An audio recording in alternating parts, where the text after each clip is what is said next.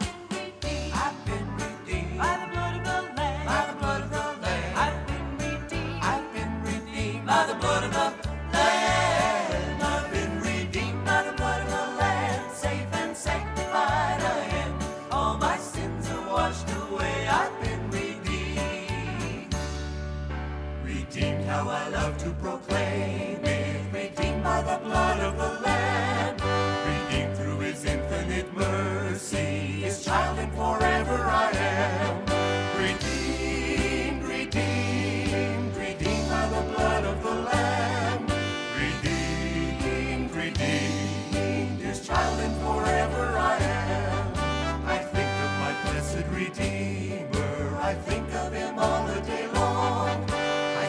I cannot be silent, his love is the theme of my song.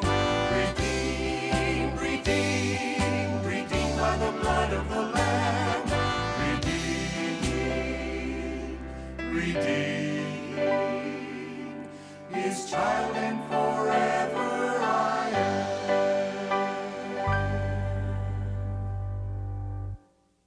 Now, here to bring us our study for today is Pastor Henry Harder. When Jesus was born, that was in anticipation and fulfillment of prophecies made centuries before by the Hebrew prophets. I come today to the words of Matthew chapter 1, 22 to 23. The angel has just informed Joseph that the undelivered child Mary is carrying was miraculously conceived, and that it would be a male child, and that they were to call him Jesus. The form of that name in Greek is the equivalent to the Hebrew Joshua, meaning Jehovah is salvation. This Jesus would save his people from their sins. Then Matthew writes, all this took place to fulfill what the Lord had said through the prophet. The virgin will be with child and will give birth to a son, and he will be called Emmanuel, which means God with us. It is entirely possible that these words were spoken by the angel. If so, then it is God, through his messenger, the angel, who is confirming the conception and coming of God in Jesus to our planet. And he quotes a word from the prophet Isaiah. Isaiah was a Hebrew prophet during the 8th century before Jesus. God, through the angel, is saying that Jesus is the one whose coming was promised long before. It is Jesus who fulfills the predictions made by the Hebrew prophets centuries earlier. I have said in previous programs that Matthew's primary purpose is to present Jesus as the promised one to the Jews of his day. Now he quotes from the Hebrew Scriptures and from the most revered prophet Isaiah. In chapter 7:14, Isaiah wrote, "The virgin will be with child and will give birth to a son and will call him Emmanuel." While scholars dispute whether the Hebrew word Alma in Isaiah should be translated virgin or young woman, God in Matthew 1:23 clearly intended it to be virgin. The name of the son would be Emmanuel, meaning God with us. While this prophecy of Isaiah had an initial partial fulfillment, according to God's words through the angel, Jesus finally and fully fulfilled the prophecy of Isaiah 7:14, given 700 years earlier. Today I need to comment on the name Emmanuel. It is 3 words in one: with, us, God. The word us, of course, refers to humans. The word God to deity. And the preposition with brings the two together. In Jesus, God and man meet. In Jesus, God took upon himself humanity. God became flesh. We call that the incarnation. God already anticipated that event in the prophecy of Isaiah. The Messiah, God, would come as a true human. God entered history as a babe in Bethlehem's manger. That's the greatest theological dimension of the Bible. God stepped into our sinful world. He became human. The little boy refused to go to sleep because he didn't want to be left alone. His mother gave him that little teddy bear and said, "Now you're not alone." The child perceptively replied, "But the teddy doesn't have skin on his face." The word Emmanuel tells us that when Jesus came, God put skin on his face. He became flesh. After the resurrection of Christ, the disciples pled with the people to believe and receive him as the Messiah, as Savior and Lord. Their argument was, "We have seen him.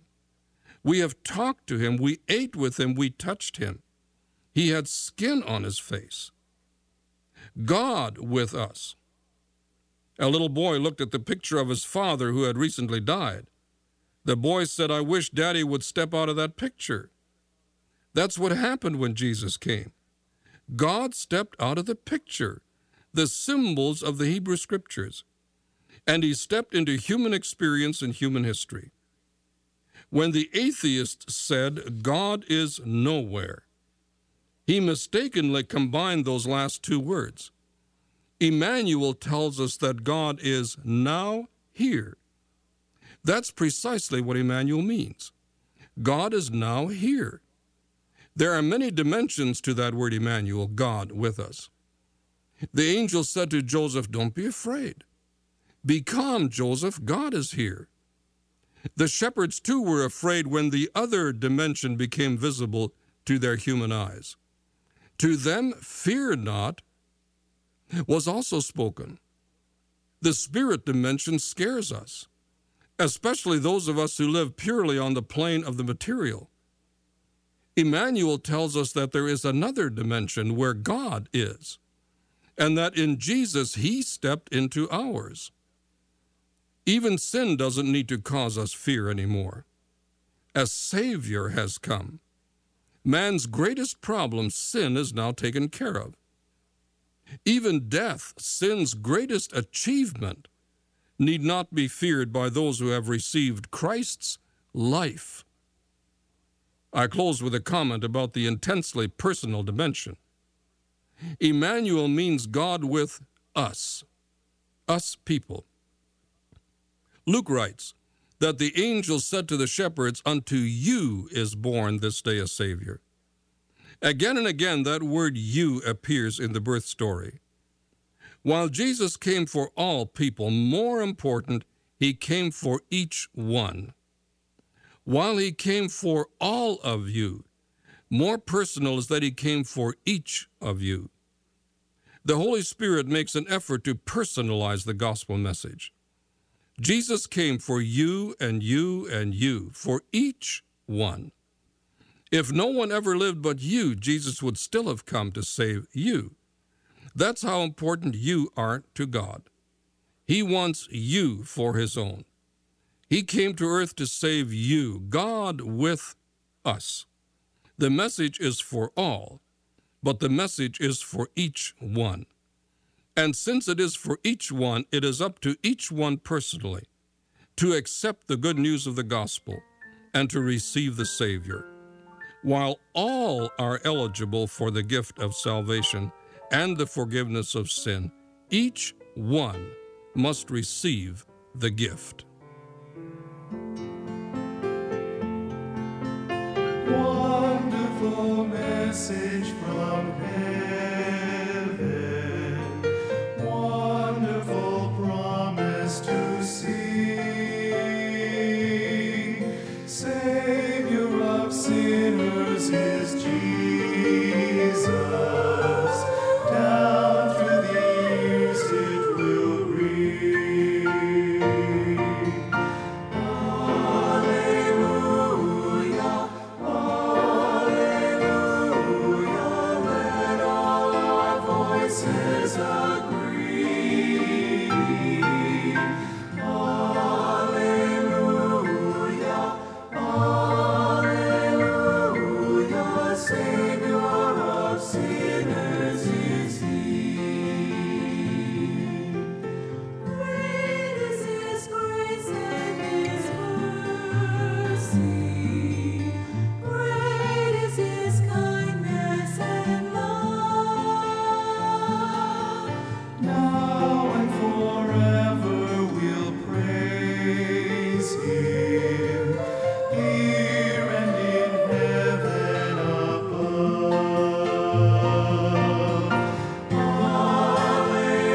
Hallelujah, hallelujah, let all our voices agree.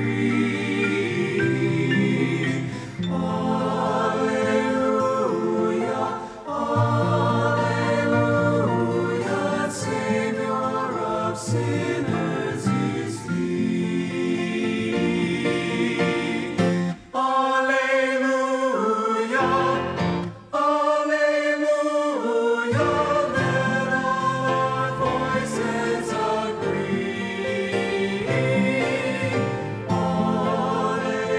Hallelujah, hallelujah, Savior of sinners is he.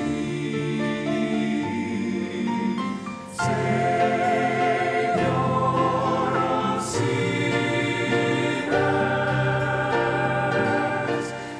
is he.